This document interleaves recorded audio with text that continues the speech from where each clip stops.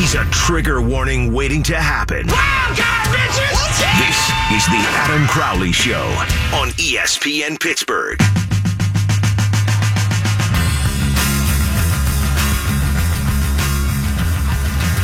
And we are back for the final hour of the Adam Crowley Show, a 3-hour spectacular from the terrace on 5th above Buford's Kitchen here in Uptown Pittsburgh. I am Matt Geica, and you're listening to ESPN Pittsburgh. I work for DKPittsburghSports.com. As such, I'll be headed right across 5th Avenue to PPG Paints at the conclusion of this broadcast for the Penguins and the Blue Jackets. This is normally the Adam Crowley Show. I'm filling in for him for this afternoon. And joining me to my left, one more segment with Vince Comunale, who joins me from the Fischler Report and the Point of Pittsburgh. Big-time hockey guy, one of the best guys to talk pucks with. And Vince, before we were so rudely interrupted in the final segment of the previous hour, we were talking Ian Cole, we were talking most likely Penguins to be traded, but we didn't get to the Columbus Blue Jackets, who, well, this morning there was some more fuel added to the fire on the Penguins-Jackets rivalry, which I think it is a rivalry. John Tortorella asked about the Penguins, and he said, quite honestly, I don't like them. I don't like the team. And we knew that was the case going back to his days with the Rangers, didn't we? When he called the Penguins one of the most arrogant organizations in the league. This was late in the 2011-2012 season. So Torts back in the division, it made for more interesting sound bites, that's Absolutely. for sure, for people in our business. I know fans don't like him very much on the Penguins side of things, but it all adds to it, doesn't it? And I think this Penguins-Blue Jackets rivalry is the best one the Penguins have going right now. What do you think? I agree with you. I think that for right now, this rivalry has surpassed Penguins-Flyers. I think over the past few seasons, you've seen that the Penguins have obviously been very successful, and the Flyers have been kind of in the doldrums of the NHL. And I think that for a rivalry to be great, you have to have both teams be very good at that time. And obviously, the Blue Jackets have been very good over the past few seasons. The Penguins have as well. And to a lesser, well, I don't want to say to a lesser extent, but I think that this rivalry with Columbus has more hatred in it than even the Penguins-Capitals rivalry at this point. And I love it. I think I love when Tortorella talks after the games. I love that he speaks his mind. I think that, quite honestly, if a lot of fans had the chance to, they would love to sit down and have a beer with the guy. And I certainly would as well. I love asking him questions. I have been dismissed by him on more than one occasion. He's called my questions stupid on more than one occasion. But I'm going to continue to ask him questions because I love that he speaks his mind and that he's honest. And I love that this rivalry, the closest team geographically to Pittsburgh, has finally become a great rivalry that the NHL was hoping for when they moved Columbus to the Eastern Conference. It seemed really weird when Columbus was in the Western Conference, and you're thinking, that's stupid, because you could really have something here if you're the NHL. And in covering last year's first-round playoff series, in Columbus, there is a real hatred for the Penguins. I don't think there's a hatred for the Blue Jackets among the majority of the Penguins fan base. Maybe annoyance is the better word. But say they beat them in a playoff series, they being the Blue Jackets and them being the Penguins, that will kick it into higher gear. Or, well, the Penguins aren't guaranteed to make the playoffs at all this year right now. The Jackets are 7 points ahead of them in the Metro Division standings. And John Tortorella, Mike Sullivan working for Tortorella, and then Sullivan last year beating his old mentor in the playoffs. That's good stuff, too. And Sidney Crosby and Evgeny Malkin tend to get pretty irritated in these games as well. We saw both of them get involved. Malkin, in fact, dropping the gloves with Nick Foligno, and Crosby and Seth Jones coming together, Seth Jones being one of the better players on the Jackets. So there's that aspect of it, too. Typically, the Stars don't get engaged physically or in fisticuffs that often. But against the Blue Jackets, it seems they make an exception, don't they? They do. I think that it brings out I don't want to say the best in the Penguins as far as the fisticuffs go, but I think that it brings out that competitive spirit that the Penguins have been lacking this season. I think that last game against Columbus was one of the 3 or 4 games this season where they did play start to finish. And I think that if the Penguins could only play the Blue Jackets every night, they might actually play complete games every night. So I'm looking forward to this game tonight. I think that you'll see probably a couple fisticuffs. I don't think you'll see Sedlak drop the gloves with Reeves again. I think that was stupid on his part. Yeah, it was. And Tortorella actually said that after the game. He said, I appreciate his willingness to stick up for his teammates, but that was dumb on his part. And, could have ended a lot worse than it did. It could have. I don't no think, joking matter. Yeah, I don't think that you'll see that again. But it wouldn't shock me to see, if Kenny Malkin or a guy like that drop the gloves again. I think that this is becoming a great rivalry, and that's what happens when you play each other in the playoffs. And to just go back to your earlier point, it was really weird when the NHL put them in the Western Conference. At the time, it was the only place they could go because of the amount of teams in the East and West. But they were the only team in the Western Conference that was in the Eastern time zone. That was rough for them. I think that I remember writing something. They played 29 games that the last season that they played in the Western Conference in the Pacific time zone. And when you're tough to build a fan base that way. 10 o'clock starts local time, watching on TV. Exactly. So the NHL got it right by moving them to this conference, and in doing so has created a great rivalry between Pittsburgh and Columbus. All right, you mentioned the Capitals. Is that the number 2 rivalry right now? Yeah, I think so. I think that it would go Columbus, Washington, and then the Flyers, even though the Flyers haven't been great. That's always going to be a rival, regardless if they're good or not. It won't take much, I don't think, for Penn's Flyers to get kicked back into gear. I think maybe just the Flyers getting a little bit better, and right now the Penguins and the Flyers are right next to each other in the standings, but overall the Flyers are rebuilding. They're trying to find their way back, whereas the Penguins are still in that Stanley Cup contention window, at least we think. I'm not sure there are any other real candidates in the Eastern Conference for rivalry status with the Penguins. I suppose the Rangers, the Pens have faced them, 3 times this decade in the postseason? They've been kind of lopsided series. The Rangers did win one series, so we got to give them that. That was the Mike Johnston ill-fated No, they won 2 series. They came back from 3-1 down against the Dan Bilesma team in 2014. Yeah, going further back, you're right. Yeah. I don't know. I mean, if you were to believe NBC Sports Network, every team that the Penguins play on Wednesday night is a rival. But I'm not exactly sure how the Penguins are rivals with the Buffalo Sabres, but that seems to be a popular Wednesday night rivalry game. But yeah, I would say not even 1 and 2, maybe Columbus and Washington probably 1 and 1A, and then the Flyers are slightly below that. And then you get into maybe like the Rangers, and even the Penguins have had some nasty games with the Islanders too, but they're kind of down the chart. They have 2011 especially. They had some nasty games with the Islanders, and the Islanders have traditionally broken Penguins fans' hearts. Not recently, but they did back in the day a couple of times in 75 and 82 and also 93. So there's some for the diehard original Penguins fans. Yeah, the Islanders, I'm sure, get their dander up as well. Are you okay with the way that the NHL is doing it now? 2 teams or 2 games against every team in the league? Yes. 3 or 4 against the other division, and then 4 or 5 in your division?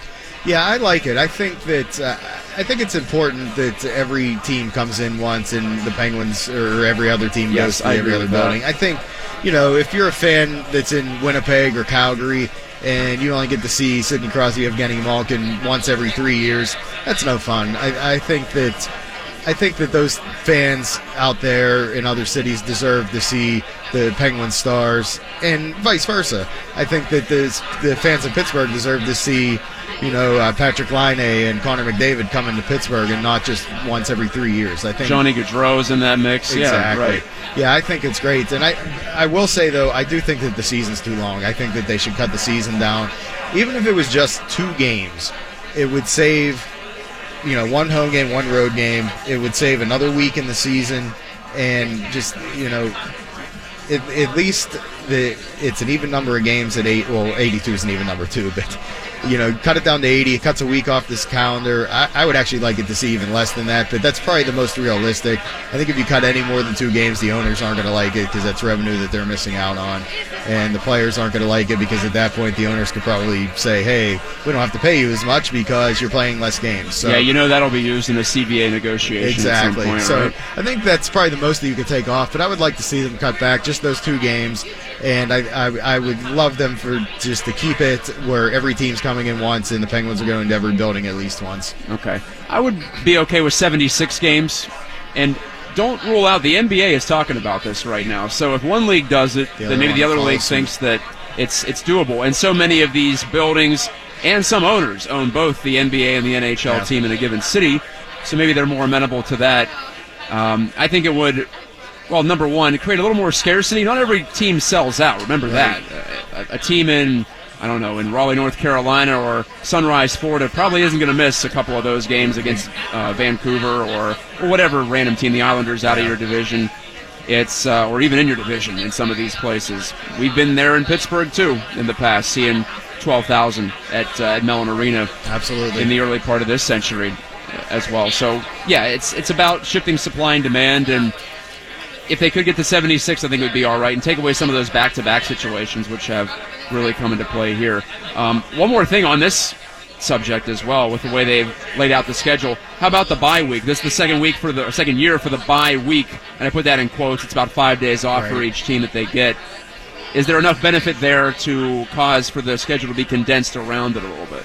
I think it's kind of funny. There's a bye week now, but the rest of the schedule has been condensed because of the bye week.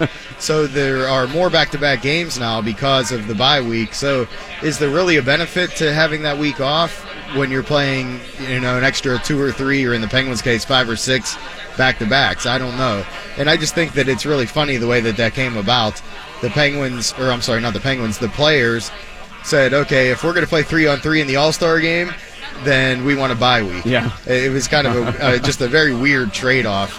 But I'm not sure who's benefiting, really, in either situation. I'm not sure either. And like I said, I just think that it's ironic that, they have this bye week now, but the schedule is more condensed and there's more back-to-backs now. And I think that they did a little bit better job this year. Last year, the teams coming off bye weeks were playing, I think that the Penguins ended up, they had a bye week, and then they played the Lightning the very next game out of the break, and the Lightning played the night before. So the Penguins had like 6 days rest, and the Lightning played the night before and then they had to come in and play the Penguins. I think that the league did a little bit better job this year. I think there's only 2 bye weeks for the whole league. There's like one in January and one in February, one at the end of January. Oh, okay. I didn't know that. So yeah. They had them all over the map. Yeah, they were all over the place last season, but I think there's only 2 of them this year. So that helps a little bit. It makes a little bit more sense, but we'll see how it goes. I know Bettman wasn't a big fan of it when somebody asked him at the beginning of the season, so they could actually get rid of it after this year. So we'll see. But I don't know. It kind of is weird that you have the 3-day Christmas break, and then 2 weeks later you have 5 days off. So we'll see. Might be good for this team, though. It could be. They could get some practice time in, because once you start getting into 15, 16, 17 games in a month, you don't really have much time to practice things that you really do need to practice. So it could be a benefit to the Penguins for sure. The practice and the rest factor, too. And just getting away mentally. I think mentally might be the biggest aspect of it that has lacked for the Penguins this year. Blown coverages, lack of attention to detail. That all comes from not having the fortitude or the focus to go about your business in a consistent way on a game-by-game basis. Well, they've had the break for Christmas. They have 7 games in the next 12 days before they go into the quote-unquote bye week. And so there's a manageable chunk for the Penguins to say, all right, let's throw our best out there and see what we can do. And maybe for Jim Rutherford, too, to say, all right, this is what I have, and where might I go from there. Remember, the trade freeze ends at midnight, 12:01, a tick after midnight tonight. So after that, player movement comes back into the NHL after a week off. Vince Comunale has been my guest for the last hour and 15, in fact. Thanks for staying an extra segment. Anytime. He's from the Fischler Report and the Point of Pittsburgh, and he'll be over in the press box with me in about an hour's time for Penguins and Blue Jackets. You're listening to The Adam Crowley Show. I am Matt Geico from DK Pittsburgh Sports. When I come back, my colleague at DK Pittsburgh Sports, Chris Carter, will join me to talk about the Steelers and breaking down what they showed against Houston and what they could possibly do against the Browns that would put them in a better position going into that bye week and getting ready for the NFL playoffs. We are sports. Stay up to date with us on Facebook, ESPN Radio Pittsburgh, or on Twitter, where we keep it shorter at ESPN Radio PGH. This is the Adam Crowley Show on ESPN Pittsburgh and the iHeartRadio app.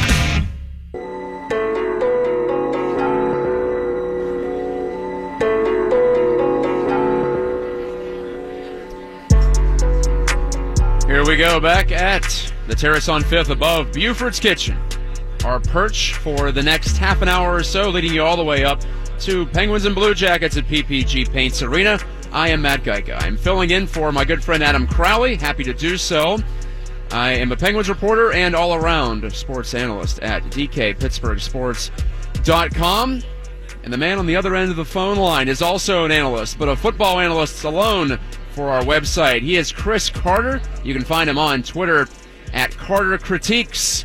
And he's fired up to talk about the Steelers going into Week 17 and also recapping Week 16 at Houston, a very businesslike, workmanlike performance for the Pittsburgh Football Club. Chris, good evening, sir. Good evening, Matt. Thanks for having me on the show. Always great to talk with you. How your holidays going? Oh, terrific. Like I said, I love this week. It's just like I don't know what day it is. I don't know what time it is. All I know is I'm on the air with you right now and enjoying the football talk. I will have you know that on Twitter just a moment ago, Chris, Mark Wahlberg has officially welcomed James Harrison to the Patriots, so now you have that to think about for the evening. Oh, gosh. We'll move on to the actual X's and O's, though. Let's go. The game against the Texans, that was the type of game, like I described it, workmanlike, businesslike. They took care of business down there, and it was a team that's missing Deshaun Watson, a team that's missing J.J. Watt, a team that's totally out of it in Houston. But we've seen the Steelers not take care of teams like this in the past, particularly on the road. So what made the difference for you in terms of execution on Christmas Day?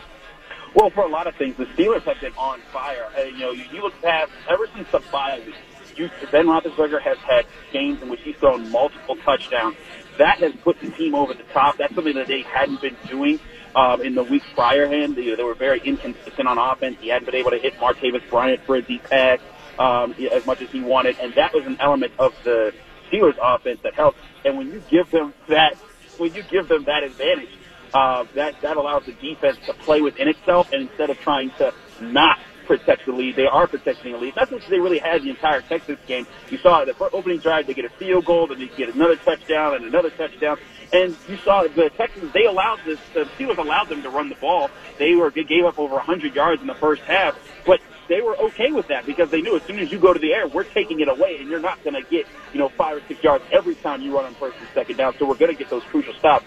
They had pretty much everything planned, and everything went in their favor as far as how they plan to hold the game. Got to give a tip of the hat to the coordinators, both Keith Butler and Todd Haley, for that game. Joe Hayden made his return from a broken fibula and got back on the field. We'll see how much he plays against the Browns here on Sunday. Then the bye week, that can only help him build up the strength in that leg. What do you think about his ability to have an impact on this defense that will be without Ryan Shazier, it appears, but they do get a man back into the lineup, and Joe Hayden, yes, he is probably not in his prime anymore, but it appears that he's been a big help when he has been out there.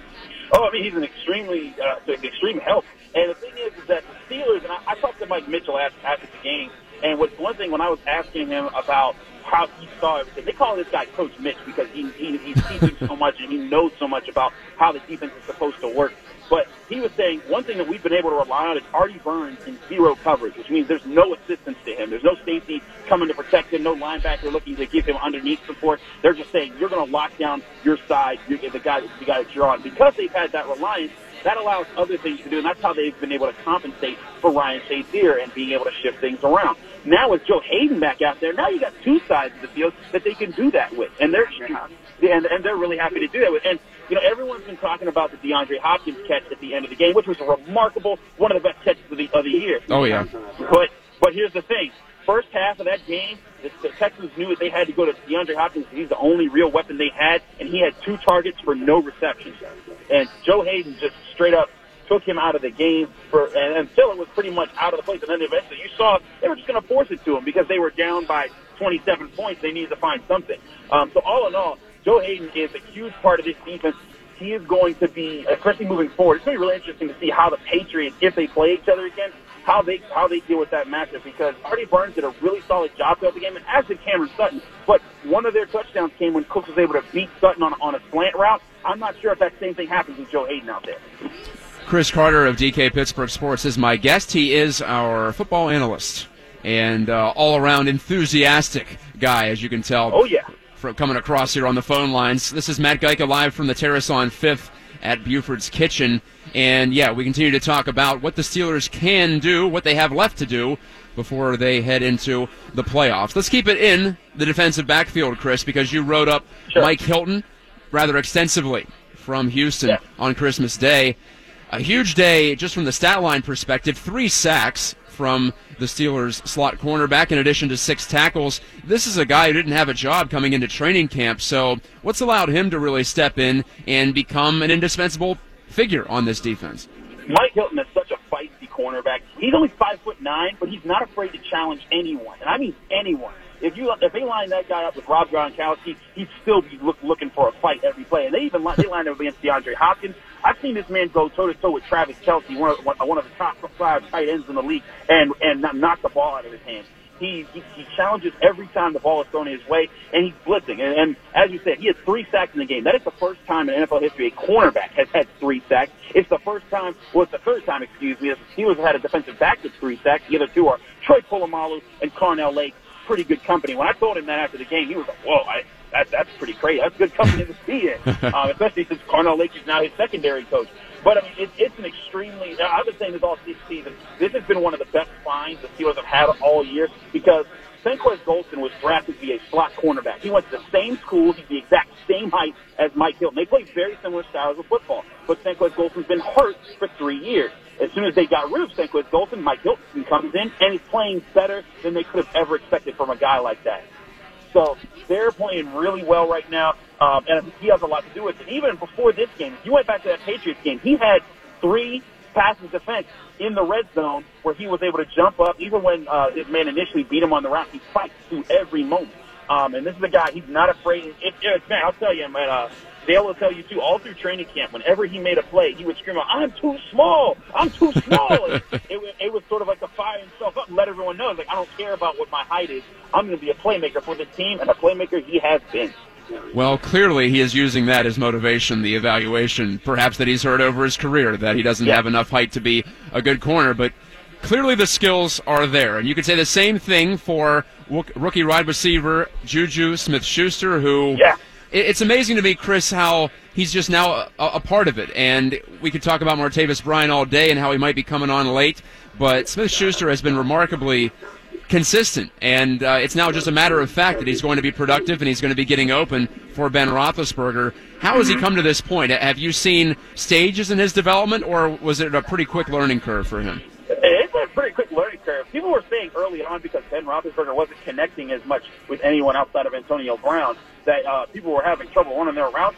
When I was looking at Juju Smith-Schuster, I was like, this guy's running pretty good routes. I think the biggest thing was Ben Roethlisberger needed to develop that chemistry with him, and that's just something you've seen throughout his whole career. Whenever he's been at his best, he's had a Hines Ward, a Heath Miller, a San Antonio Holmes, somebody he's had at least 3 or 4 years with to develop that chemistry and move the ball down the field whenever he was in clutch situations. But right now, he has a guy in Antonio Brown, Martavis Bryant, who have both been around for several years now, and now Juju Smith-Schuster. He's ascended much quicker than any rookie receiver the Steelers have had for some time. And he doesn't just run the deep routes. He doesn't run the underneath routes. He runs everything, and he's going up and contesting for what they call combat catches. But here's the thing. He is the same size as DeAndre Hopkins. If they get out there and they're able to make him into that kind of receiver and he continues to learn, I think that the Steelers might have the next best receiver in the NFL already on their roster. It's just going to take time because when you have Antonio Brown, of course he's going to absorb all the targets. But absolutely, Matt, his progression's been great. He's a great learner. He's a great student. I got to say, he's also an extremely nice person in the locker room. Whenever I've met the guy, he answers every question. The Team Juju hype is real in Pittsburgh, and it's going to be really exciting to see that develop over the next several seasons. If only the kid would just come out of his shell, right, Chris? Then we'd really have something. Yeah, right. Like he doesn't get excited about everything that he's involved in. But yeah, he's been really fun to be around.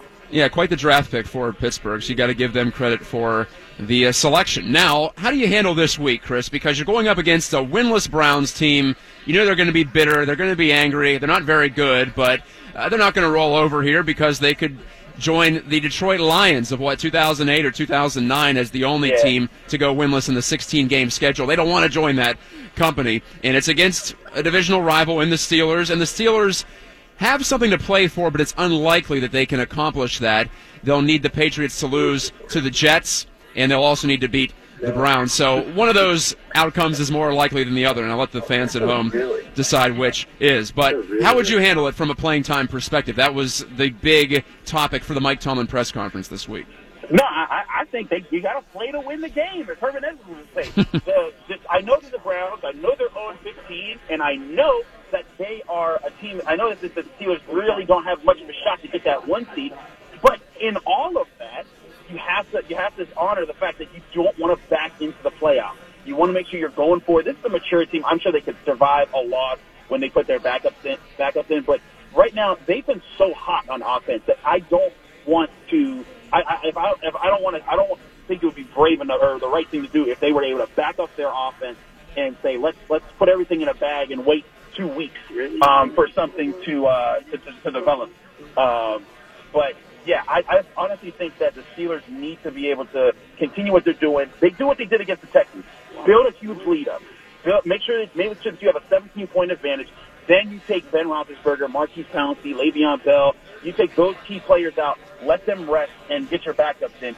Then let your defense continue to make plays, and that'll be what puts you guys over the top.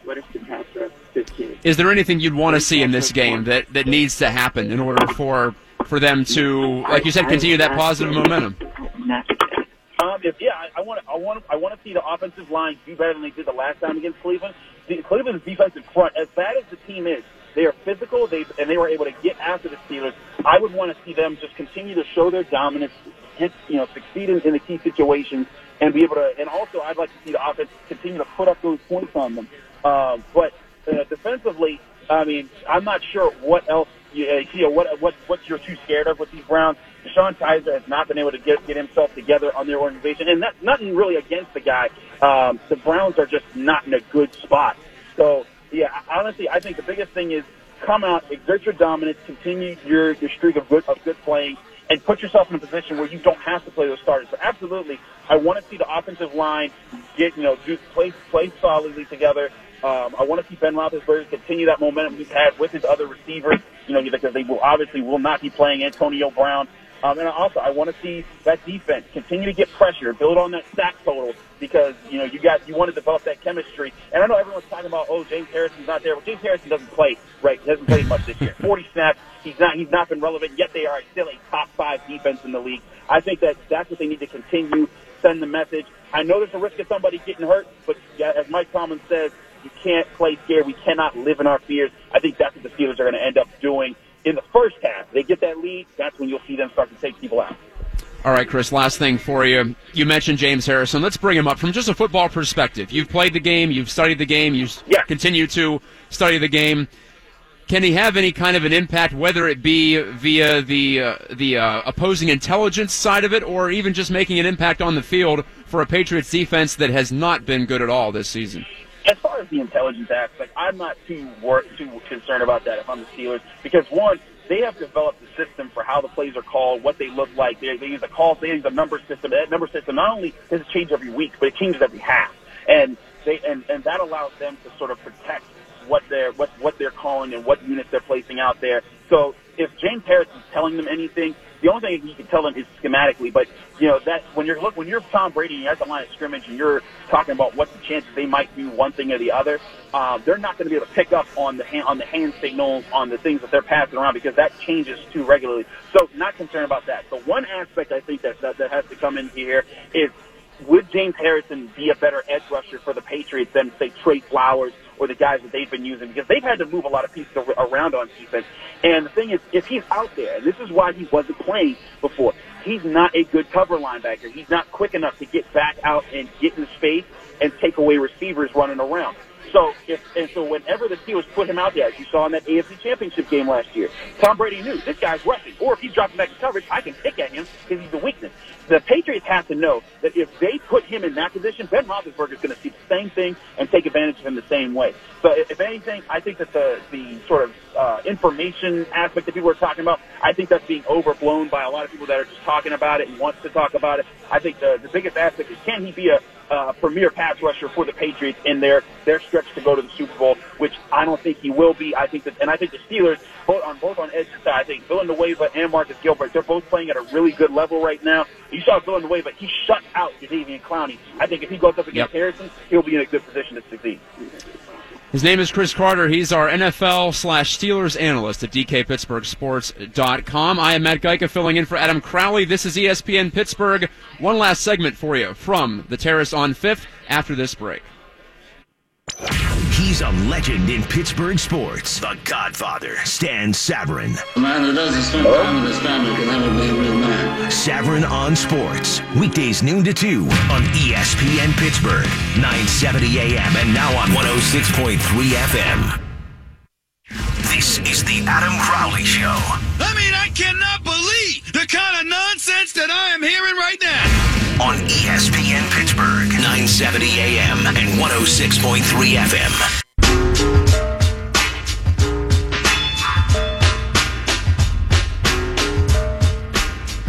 Plenty of hockey talk today as we get ready for the Penguins and the Blue Jackets. Their second meeting in a week here at PPG Paints Arena, right across the street from where we're stationed.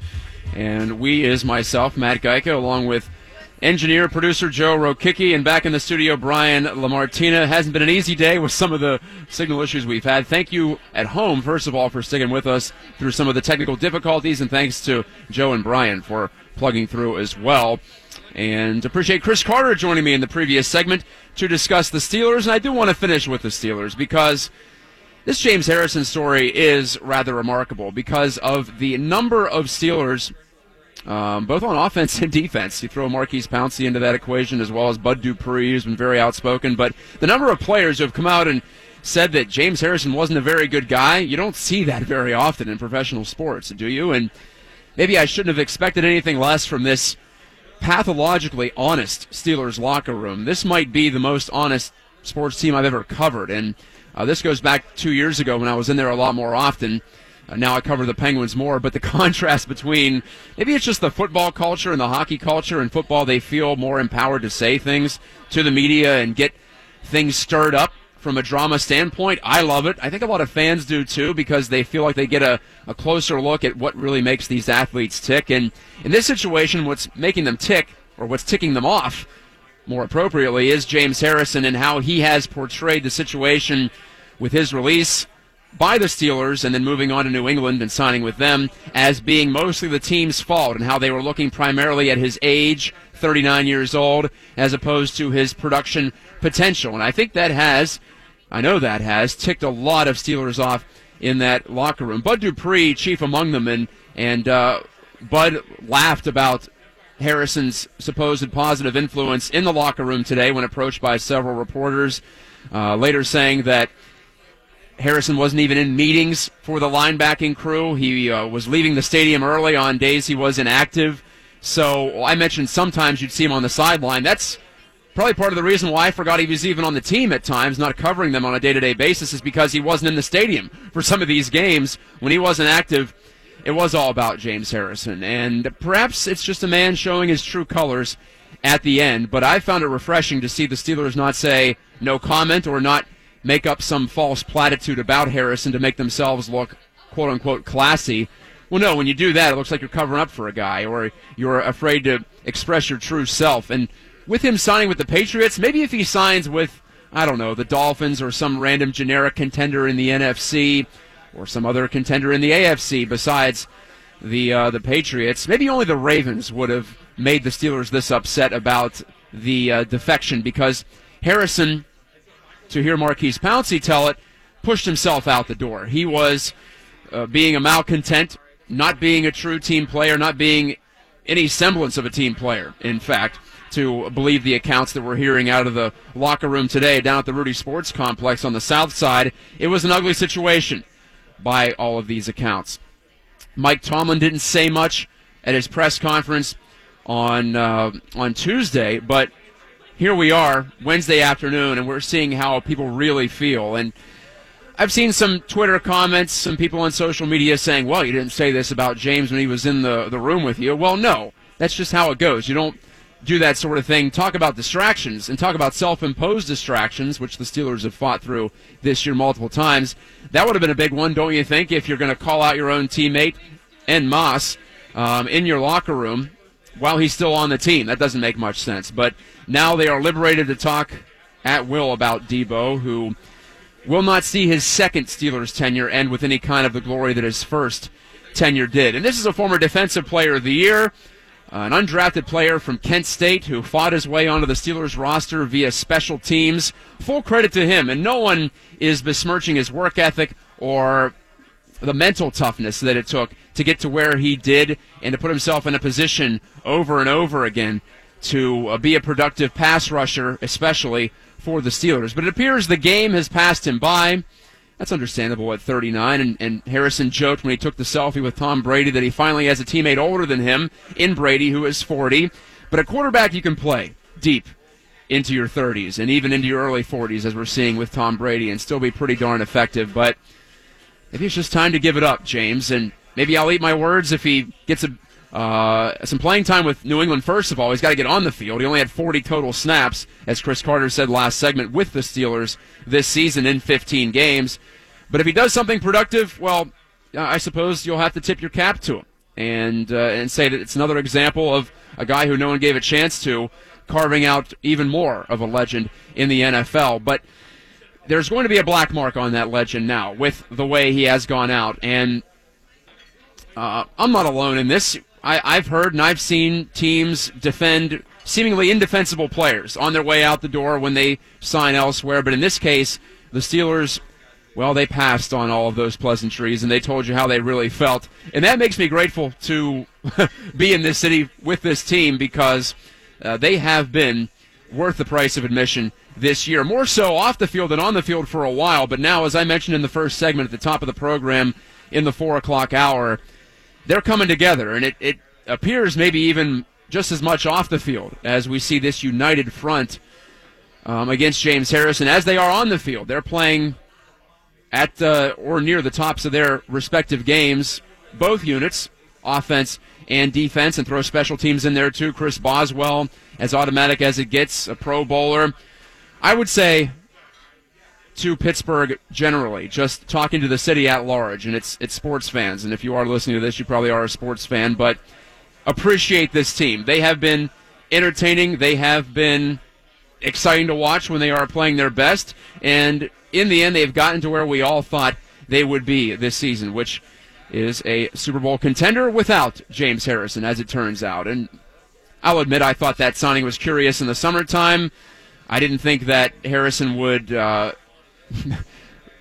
really bring disgrace upon his reputation as a teammate, and now he's the Patriots' problem. He's Bill Belichick's problem. He's Tom Brady's problem. He's everyone's problem up there in New England. Defensive coordinator Matt Patricia will try to find a way to get him in to that lineup. I would presume they have paid him after all, and they have brought him in. So the saga continues of the Steelers, and it appears to be trending toward the positive side, at least right now, despite one last midweek drama. It's just fitting, isn't it, with the way this season has gone, to have one more story that does not involve anything to do with the football field. Thank you so much for listening to the Adam Crowley Show. For Joe Rokicki, for Brian LaMartina, for Chris Carter and Vince Comunale, and Adam Crowley himself, my guest today. This is Matt Geica. Talk to you next time. Covering the Penguins on and off the ice. Through everybody, right to the net, backhanded in! Oh, what a goal by Sidney Crosby! Your home of the Pens, ESPN Pittsburgh.